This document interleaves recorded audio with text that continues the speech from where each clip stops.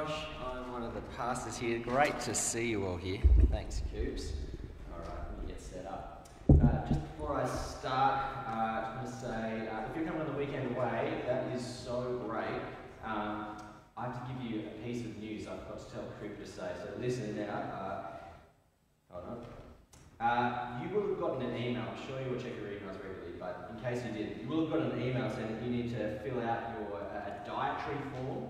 If you don't do that by the end of tomorrow, you won't get to eat. So that's kind of important. So feel free to, chuck that in a note on your phone or something. Just fill it in.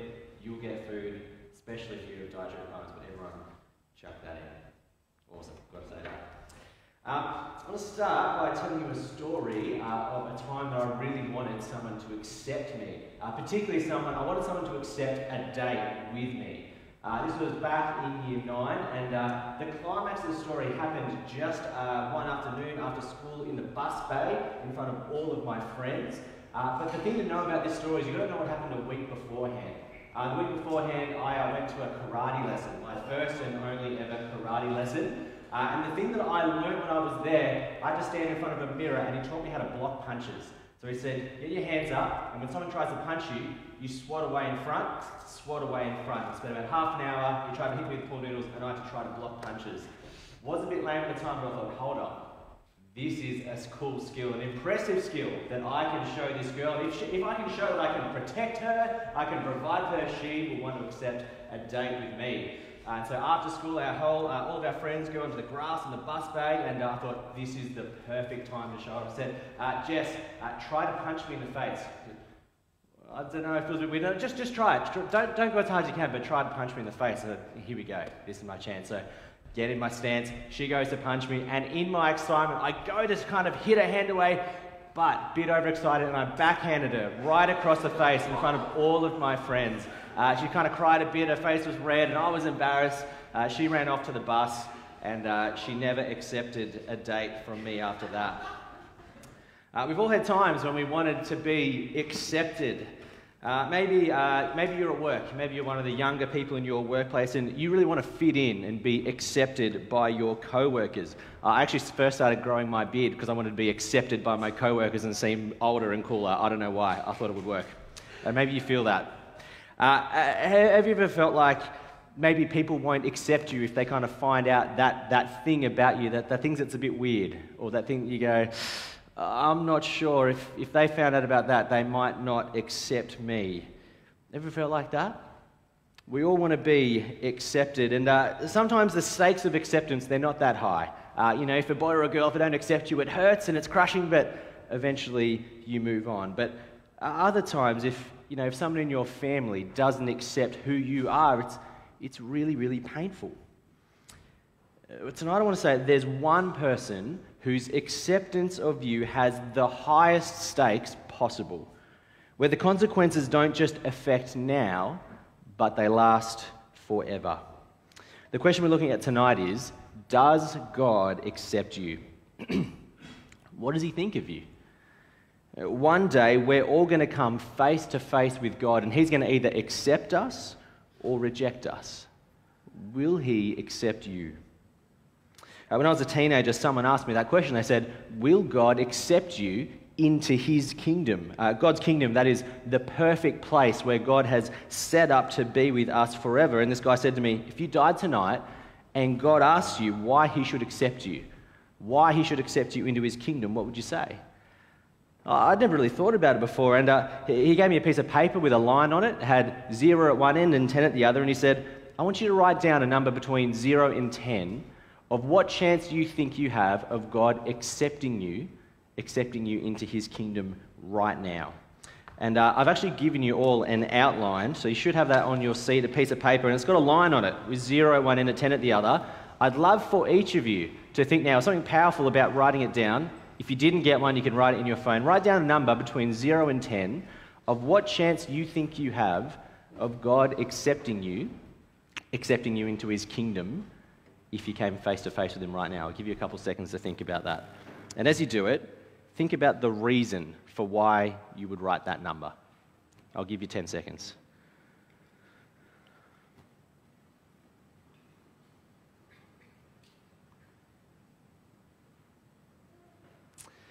All right, so keep that in your mind. Now, when he asked me that question, I thought, well, I know a bunch of the answers at youth group. I go to church. My parents, they took me to Sunday school when I was a kid. I was a pretty good kid. I didn't get into a lot of trouble. I haven't done any of the big sins. I didn't really know what they were, but I knew I hadn't done them. I thought there's some pretty good reasons why God should accept me, and so I gave myself a 7. What number did you give yourself? And how do you feel about that number? See, if you gave yourself a number that wasn't 10, does that scare you? That the end could come at any time and you don't know where you'll spend eternity. Our life is kind of like a tiny dot on an infinitely long line that kind of goes forever.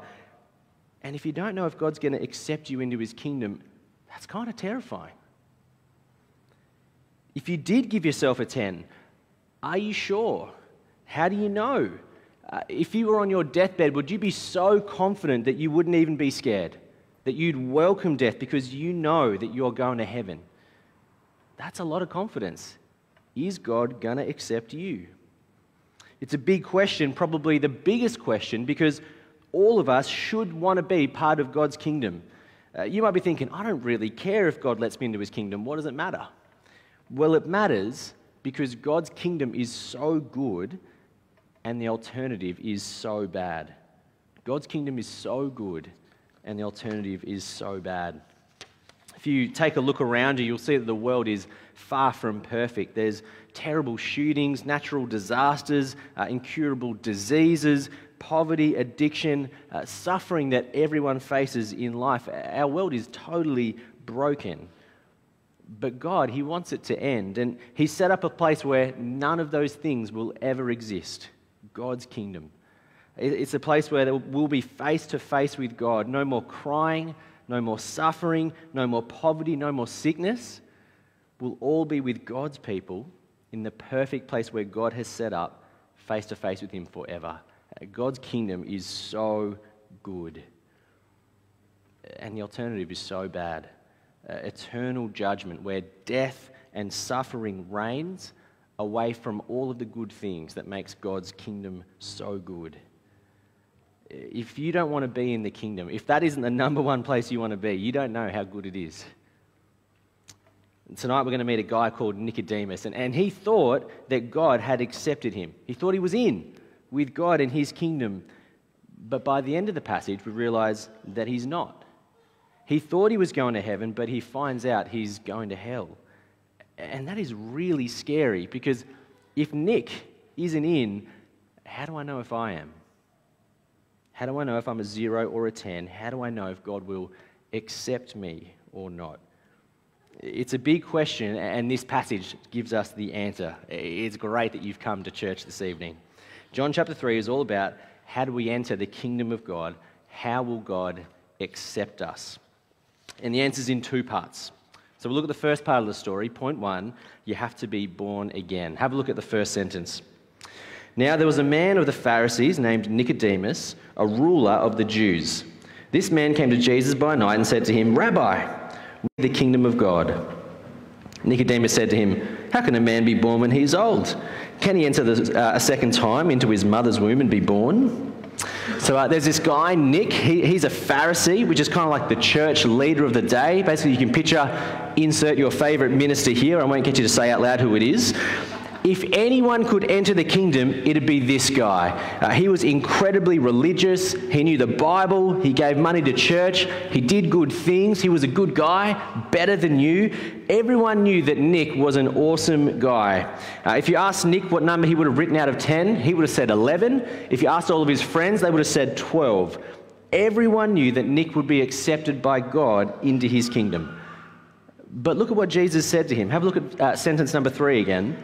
Truly, truly, I say to you, unless one is born again, he cannot see the kingdom of God. Jesus is the king of the kingdom, and so Jesus is the one who decides who is in God's kingdom and who's out. And Jesus says there's one thing that decides whether you're in or out. Are you born again? Jesus says that's the only thing that matters. What's that? You have to be born again, Jesus? Nick was probably thinking, hey, Jesus, you might have been asleep when we were at school and we learned about how babies work. It's kind of a one-way thing. Once they come out, they can't go back in. It doesn't work like that. What's he talking about? Have a look at sentence number 5. Jesus answered, truly, truly, I say to you, unless one is born of water and the Spirit, he cannot enter the kingdom of God. See, Jesus, he's not talking about physical birth. He's talking about something else. He says to be born again means to be born of water and the Spirit. That's how you get accepted into God's kingdom.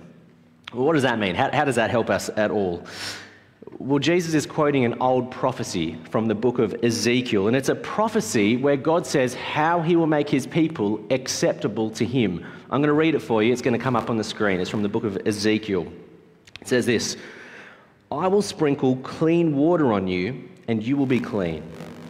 I will cleanse from you all your impurities and from all your idols. I will give you a new heart and put a new spirit in you. I will remove from you your heart of stone and give you a heart of flesh. And I will put my spirit in you and move you to follow my decrees and be careful to keep my laws. Being born again, it means two things. It means you need to be washed and you need the Holy Spirit. You need to be washed, you need the Holy Spirit. We'll look at those two things. First, it means you need to be washed. You need to have your sins washed away. Now, sin is a word you might have heard of before. When the Bible talks about sin, it says that sin is a wrong order problem. Sin is putting ourselves first and putting God last. See, God, he made the world and he made us. He's the ruler of the world. And since God made it all, he's number one over everything. But he made us to be his number two. And the Bible tells us that sin is when we get that order wrong, when we make ourselves number one instead of God. It's something we do all the time. We do it when we do what we want to do instead of what God wants us to do. We put ourselves first. We live our lives trying to figure out what's going to make me happy with no regard for God. We decide to drive over the speed limit because that's what I want to do. We get angry at someone because they've transgressed the things that make me mad. We lie to avoid getting in trouble because I've got to keep looking good because I need to be number one. We put ourselves first all the time. And that's sin. And putting ourselves first, it breaks our relationship with God. It's what he made us for. And this sin, Jesus says, makes us dirty, makes us filthy, which is a huge problem because God is completely clean and pure and holy. And so because of our dirty sin, we cannot be near the holy God. We cannot be part of his kingdom. Our sin actually means that each of us have a 0 out of 10 chance when it comes to being accepted by God into his kingdom on our own. We can't be accepted into the kingdom unless our sins are washed away. We need to be washed. One of my friends a little while ago got engaged to a Chinese girl, and he told me the story about meeting her parents for the first time. And he went over to her parents' place and went to walk in the house, and they said, no. You got to come back out. Your shoes are dirty. You got to take off your shoes, wear these special slippers so you can be clean in the house. You might have this at your house, but he certainly hadn't done this before. You can't go into the house unless you're clean. That's a little bit what it's like when when we come before God. We can't walk into God's house dirty. See, if we can't walk into another person's house with dirt in our shoes, how much less can we come before the God of the universe when we are completely covered in sin? But we can't get rid of our dirt just by changing our shoes. No, not even kind of one of these high-pressure hoses is going to work. We need to spiritually be washed from head to toe. You need to become a brand new person who's completely clean. And that's why you need to be born again. Because being born again washes away your sin. That's the first thing. Being born again washes us from our sin. But that's only half the story. Secondly, being born again means having the Holy Spirit give you a new heart. We need the Holy Spirit to give us a new heart. See, you know how the heart kind of pumps blood around your body? The Bible says we have sinful hearts that pump sin all around our body. Every sin comes from our heart. Every thought and word and action comes from our sinful hearts. And having a heart that pumps sin around our bodies means we cannot be with God in his kingdom. And Jesus says if you want to be accepted by God and be in his kingdom, you need a completely new heart. Sorry, give me a sec.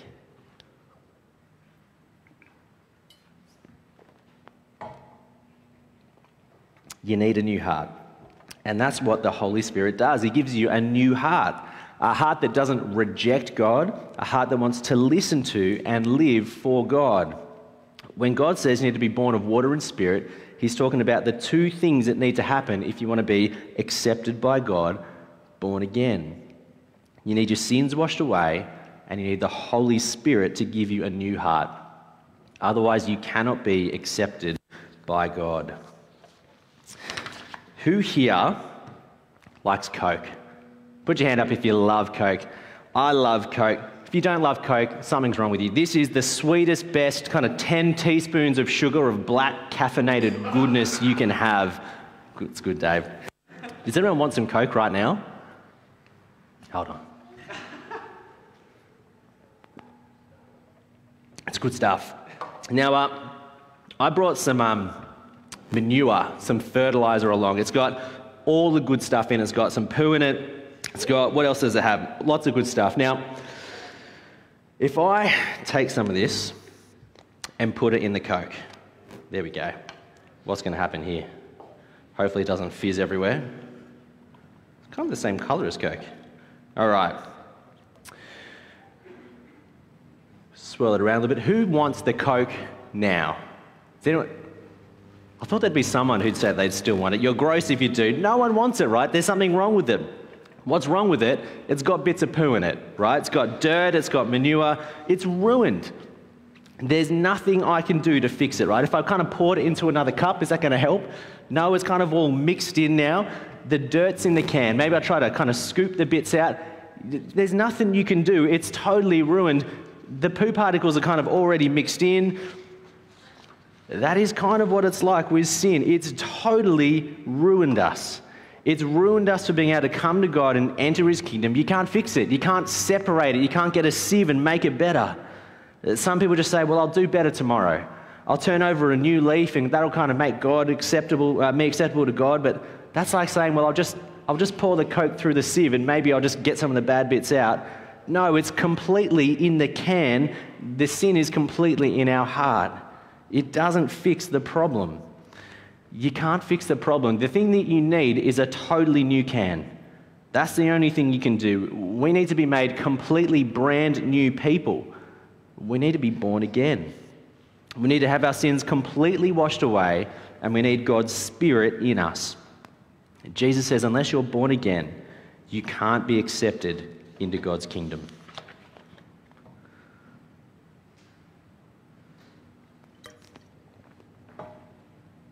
So the obvious question is, how does that happen? How can you be born again? I want it, but I can't make it happen. Well, that's Nick's next question. Sentence number 9, he says, how can these things be? What's going on? I don't understand. How do you do it? Sorry, my throat's going. Ooh. Yeah, I know. I don't want the death trap Coke.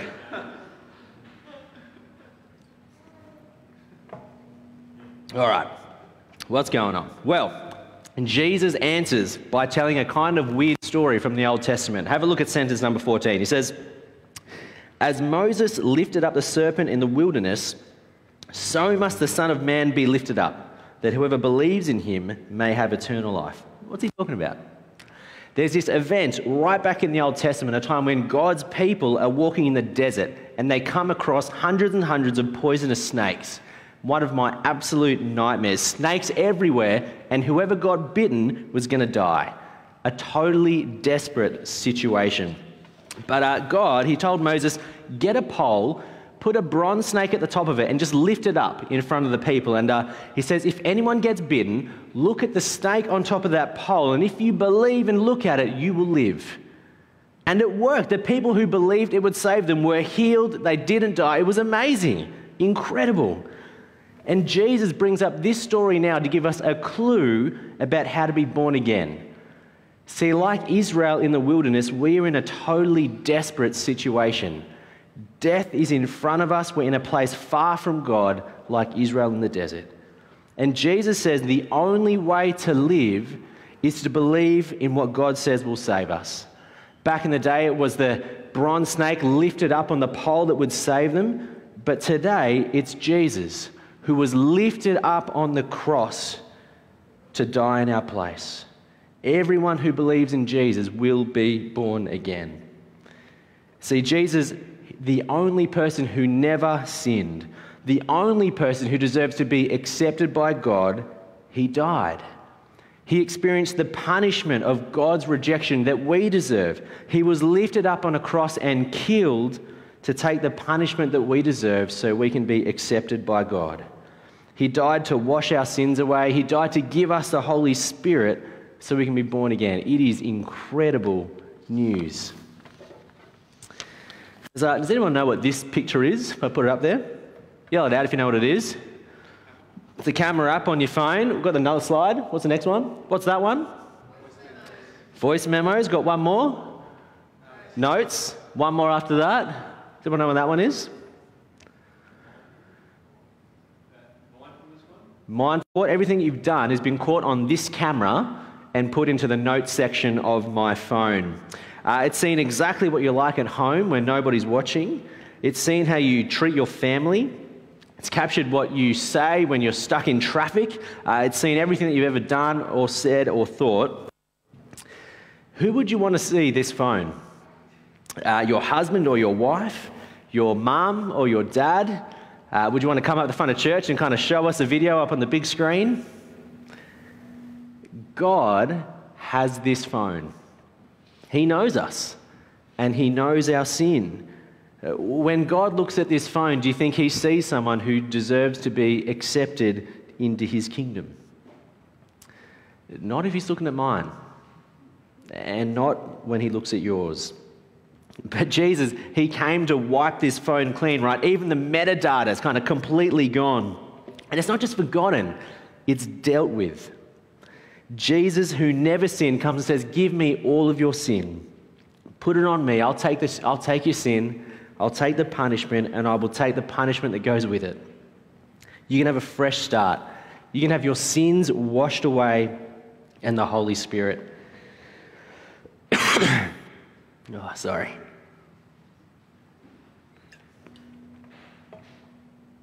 When God looks at you, he doesn't see your sin. Jesus paid for it. He came to wash you clean and give you the Holy Spirit. He came to give you a new heart. That's why if you want to get into the kingdom, you have to believe in Jesus. That's what John 3:16 is all about. Have a look. John 3:16.